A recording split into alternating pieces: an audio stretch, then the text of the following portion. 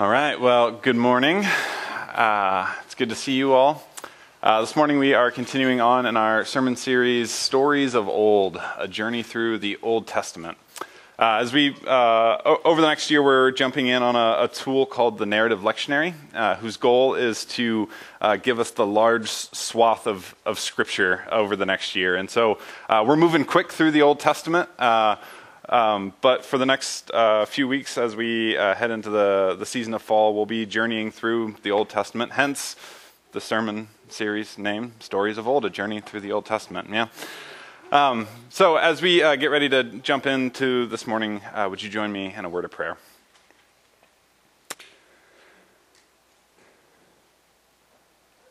Loving God, we are grateful for this chance to gather together today. We're grateful for the gift of technology that connects those of us here in the sanctuary to those of us on Zoom in our homes.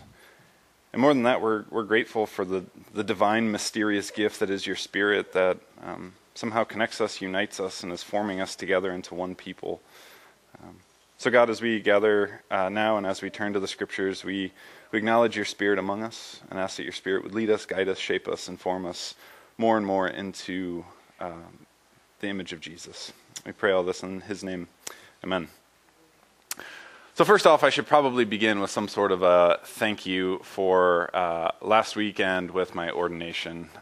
What a profound, beautiful experience it was. I knew from like the opening words of Sarah's call to worship, when the tears started flooding, that it was going to be a long day for good reasons. So I just want to say, like, as a pastor of this church, like, I felt so affirmed and loved and cared for, and I am so profoundly grateful for that, and so profoundly grateful for you, my community, my church family.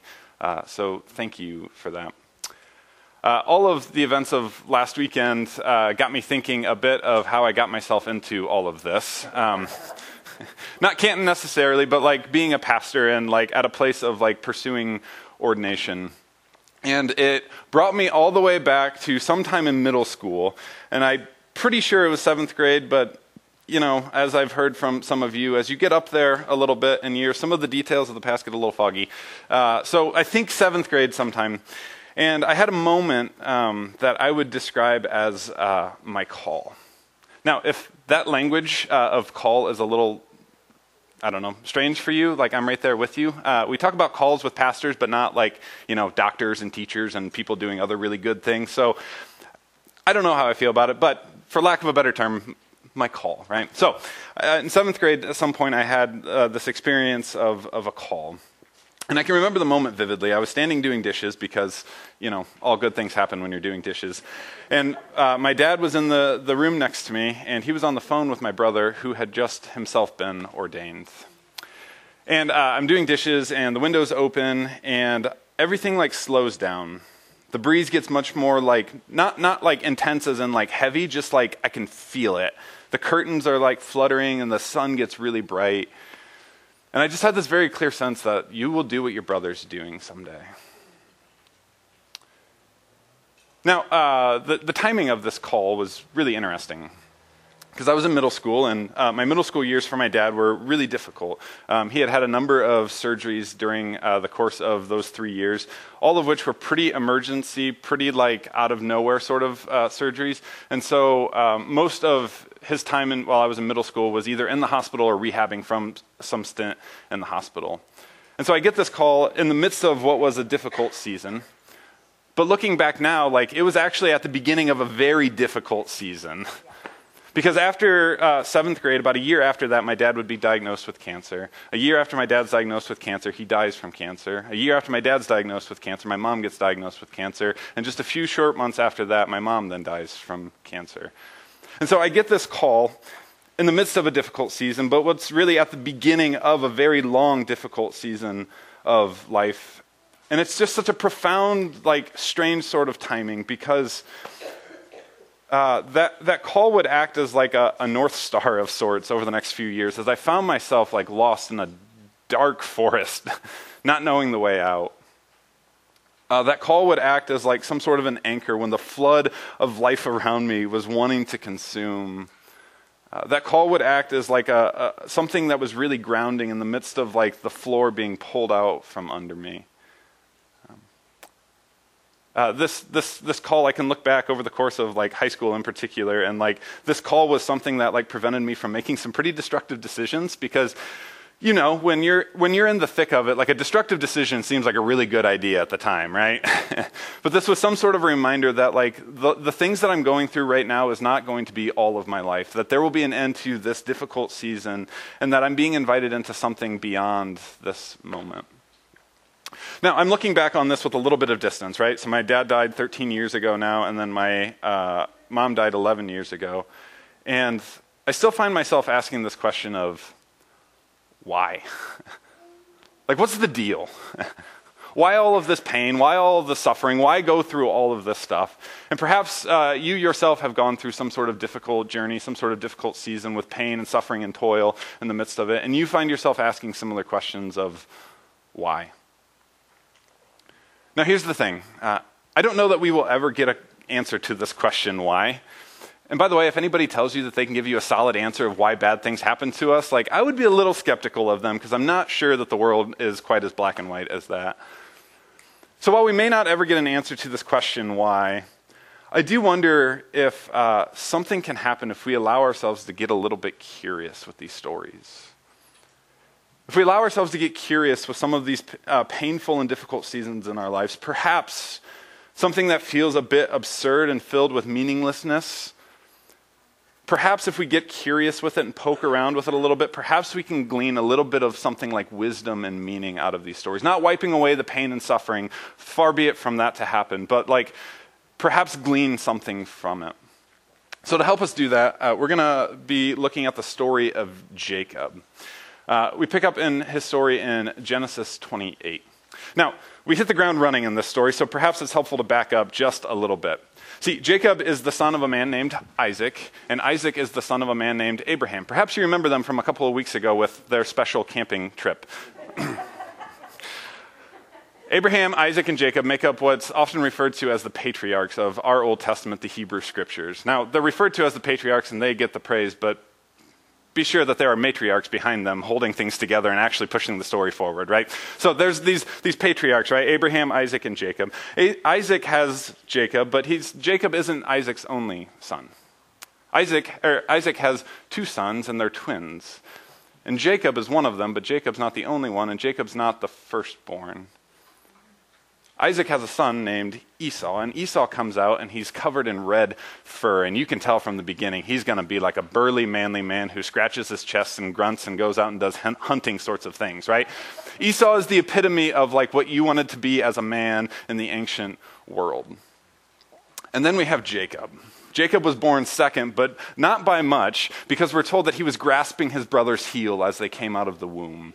And this becomes like a symbolic of all of Jacob's life. He's always grasping at his brother's heel, always trying to vie for the things that he is not, everything that his brother is. Because if Esau is presented as this big, burly, hairy mammoth of a man who grunts and scratches his chest and does all of these things, Jacob is presented as the complete opposite. Because we're told that as Esau's out hunting, Jacob's in the kitchen with mom, taking care of the home and getting things settled. And Jacob is everything that like he shouldn't be as a man in this world. And so we find him grasping at his brother's heel time and time again all throughout their life. Now, there comes a dramatic moment where Isaac, their father, is now way up there in years and is borderline blind and knows that his time is coming to an end. And so he tells Esau, go out, hunt some game, cook up a stew so I can have the strength to offer you my blessing. I don't understand how these blessings work. I don't know if they're like the mouthpiece of God, but I do know that in the ancient world, they put all sort of credence upon the dying words of the patriarch. So there's something significant happening here. Esau goes out, he's hunting, doing his manly sort of thing, right? And their mother, Rebecca, sees what's happening here. And she sends Jacob in and says, go steal your brother's blessing. So they cover him up in like goat hair, which, I mean, Esau must have been like disgustingly hairy, right? They cover him in his brother's clothing so that like he smells like Esau. And Jacob goes in, does all these things. There's a little bit of back and forth, but we get to the point where Isaac offers Jacob Esau's blessing. Jacob leaves. Esau comes back with the game, cooks up a stew, brings it in, and Isaac goes, "Oh, we should probably talk." See, Isaac gave his blessing to Jacob, and it was a blessing of fertility, of abundance, of domination, like all the things that you needed and wanted in the ancient world. And his blessing, if you will, to Esau was one of famine, one of lack, and one of living by the sword. And so Esau, being the big burly man that he is, avenges to take his brother's life.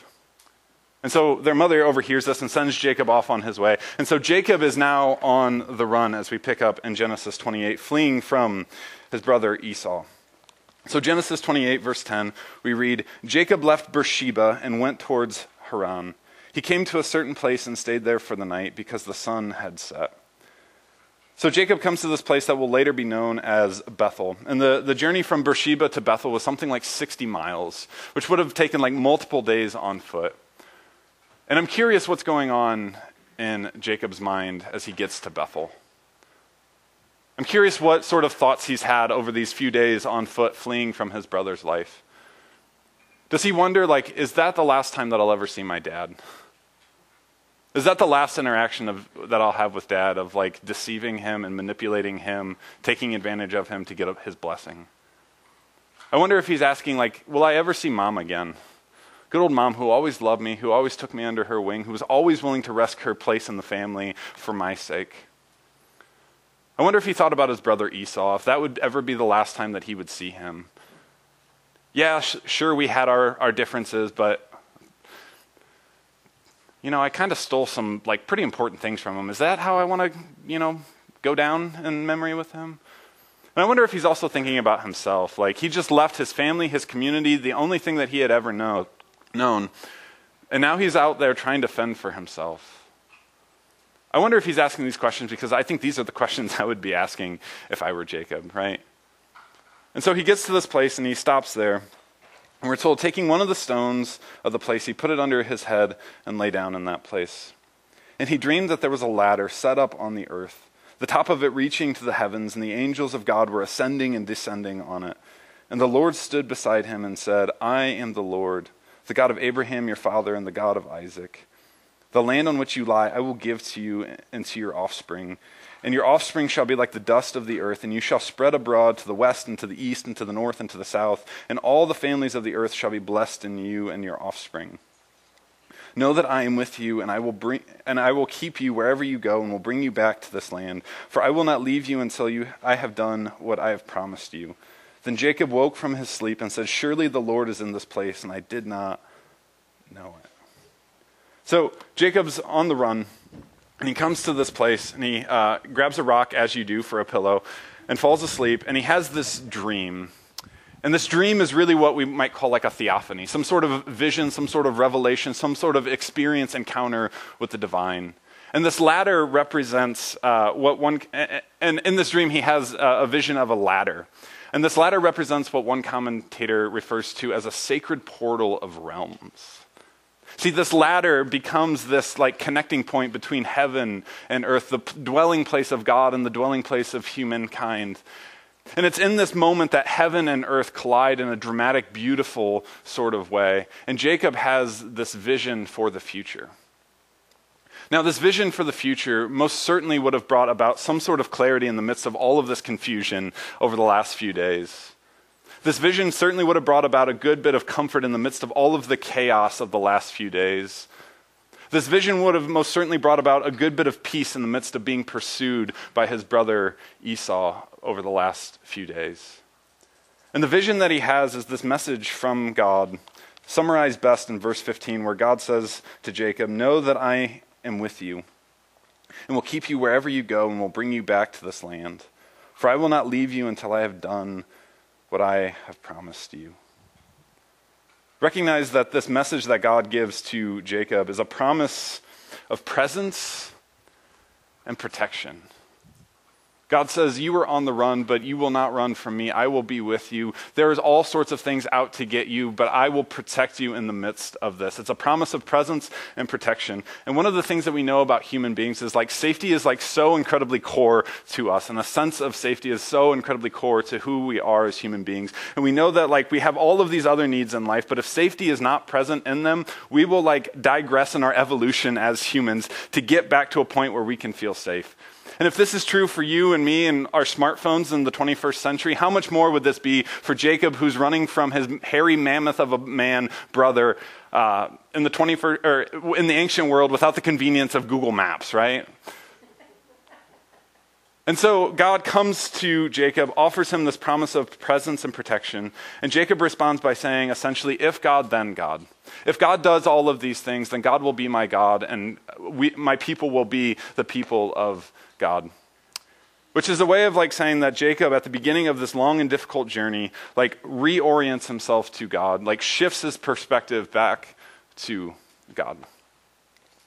Now, the story of Jacob gets far more hectic, far more chaotic. It's that classic story of going off to your uncle's land and falling in love with your girl cousin and promising to work for your uncle for 7 years, only to be duped and given another girl cousin in marriage, and then recommitting another 7 years to marry said girl cousin.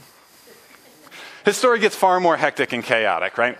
And now, we're not privy to like Jacob's inner world, right? But I can't help but wonder, like, what sort of an impact this encounter with God had in his life. Do you think, like, perhaps he clung to this promise often? Do you think in some ways, like, he thought of it often? Do you think in some ways that this promise of presence and protection would have, like, given him a good bit of hope while he was on the run?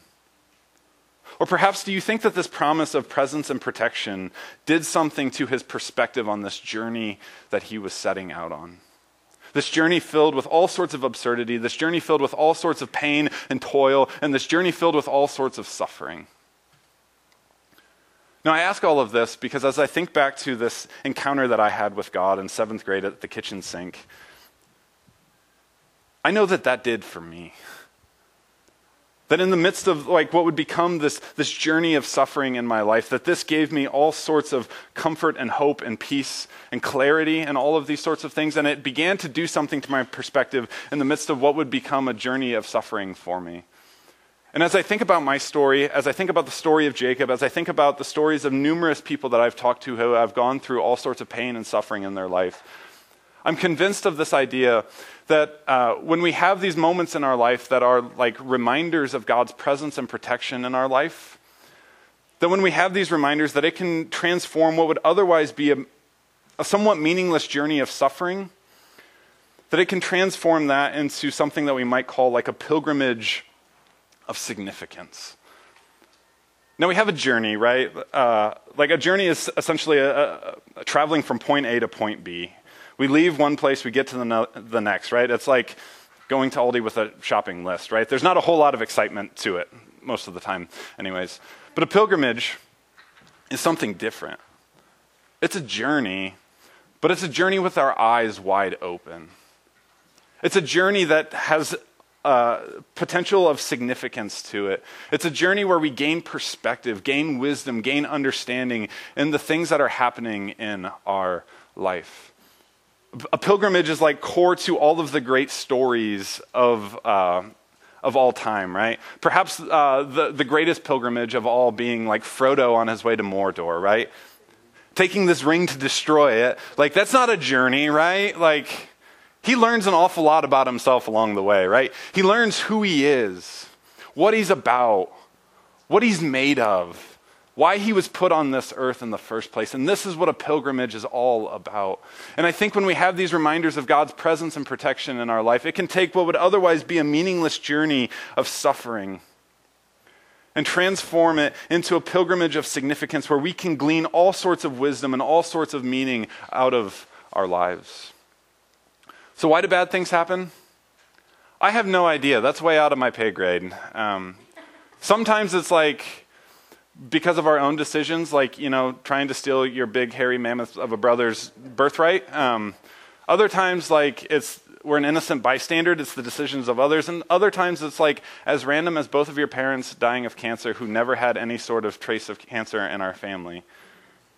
Why do bad things happen? I have no idea.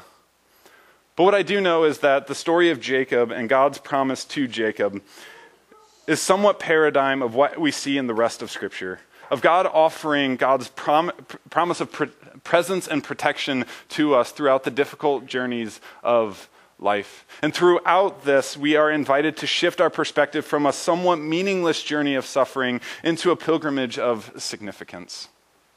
As I think back to my own journey of suffering, if I can shift it into a pilgrimage of significance, I can begin to see the ways in which I was able to take advantage of the things that were trying to take advantage of me. Because throughout my pilgrimage of significance, I got really comfortable with being in difficult and painful and awkward situations. Because as a 15, 16, 17-year-old boy losing your parents, you don't have any other option other than to be in that difficult, painful, and awkward situation. And so now on the other side of that, I'm pretty comfortable at sitting in those difficult, painful, and awkward situations. Some would say a little too comfortable in the awkward situations from time to time. But here's the deal.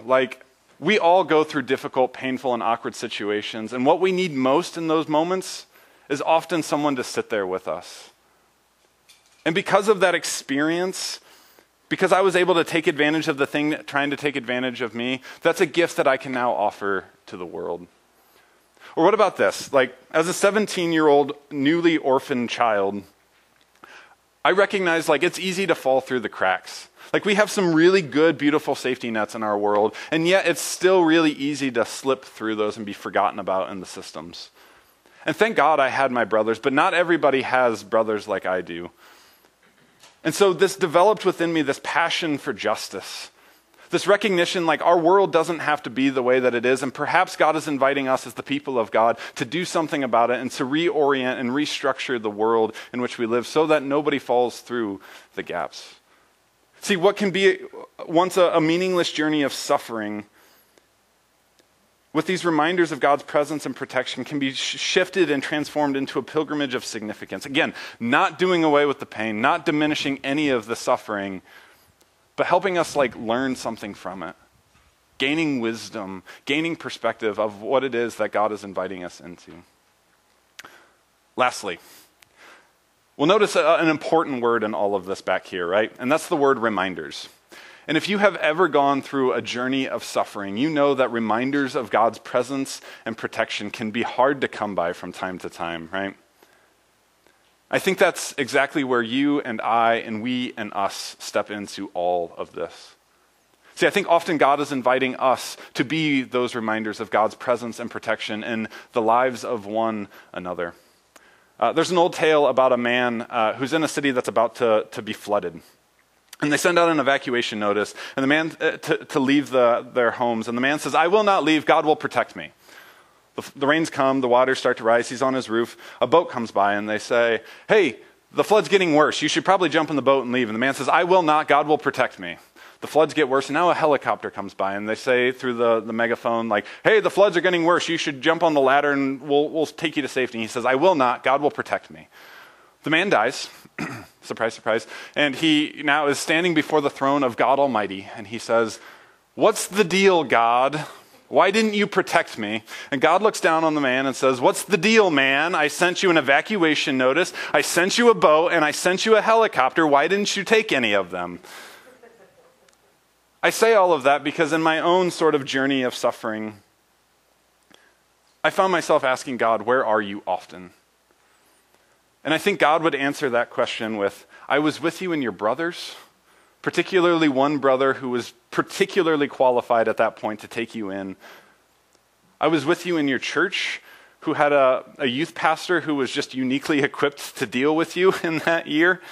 "I was with you when I created a way for you to go to a beautiful school that was also, by the way, a Catholic school that ignited this passion for theology within me." Where else could I have been in your story? And I think often God is inviting us to be these reminders of God's presence and protection in the lives of one another. Here's the fun part of the sermon. I think we're doing an awesome job at that, by the way. I think we've seen this over the course of the last 18 months that we've called COVID.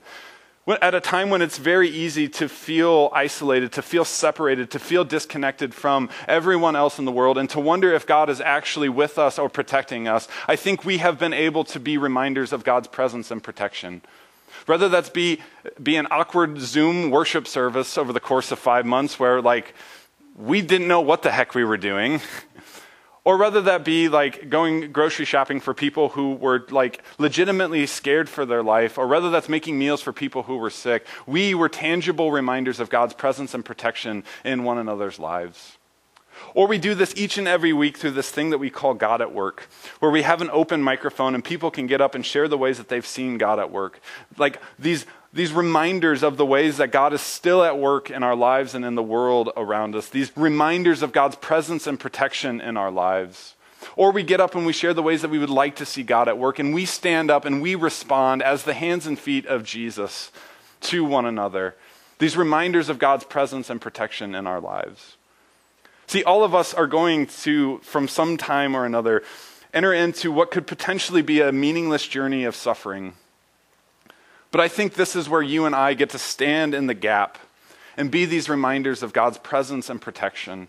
And in doing so, can help transform this journey of suffering into a pilgrimage of significance, where we are now empowered to take advantage of the things that are taking advantage of us. And we can be raised up and grown up and transformed more and more into the image of Jesus, more and more into the people that God has invited us and called us to be. Let's pray. Loving God, we acknowledge our confusion about bad things. We acknowledge our frustration, our anger about these journeys of suffering. But we're grateful for reminders of your presence and protection in our lives. Whether that be a dream with a ladder and an image of you, or whether that be a text from someone at church saying, hey, can I drop off a meal for you? God, we're grateful for these reminders.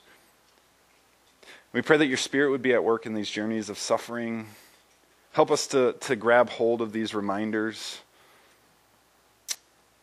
And may these journeys of suffering be transformed in some way into a pilgrimage of significance, where we can glean wisdom and meaning and insight, and through your Spirit, that these things can transform us into the people that you invite us to be. We pray all this in the name of Jesus. Amen.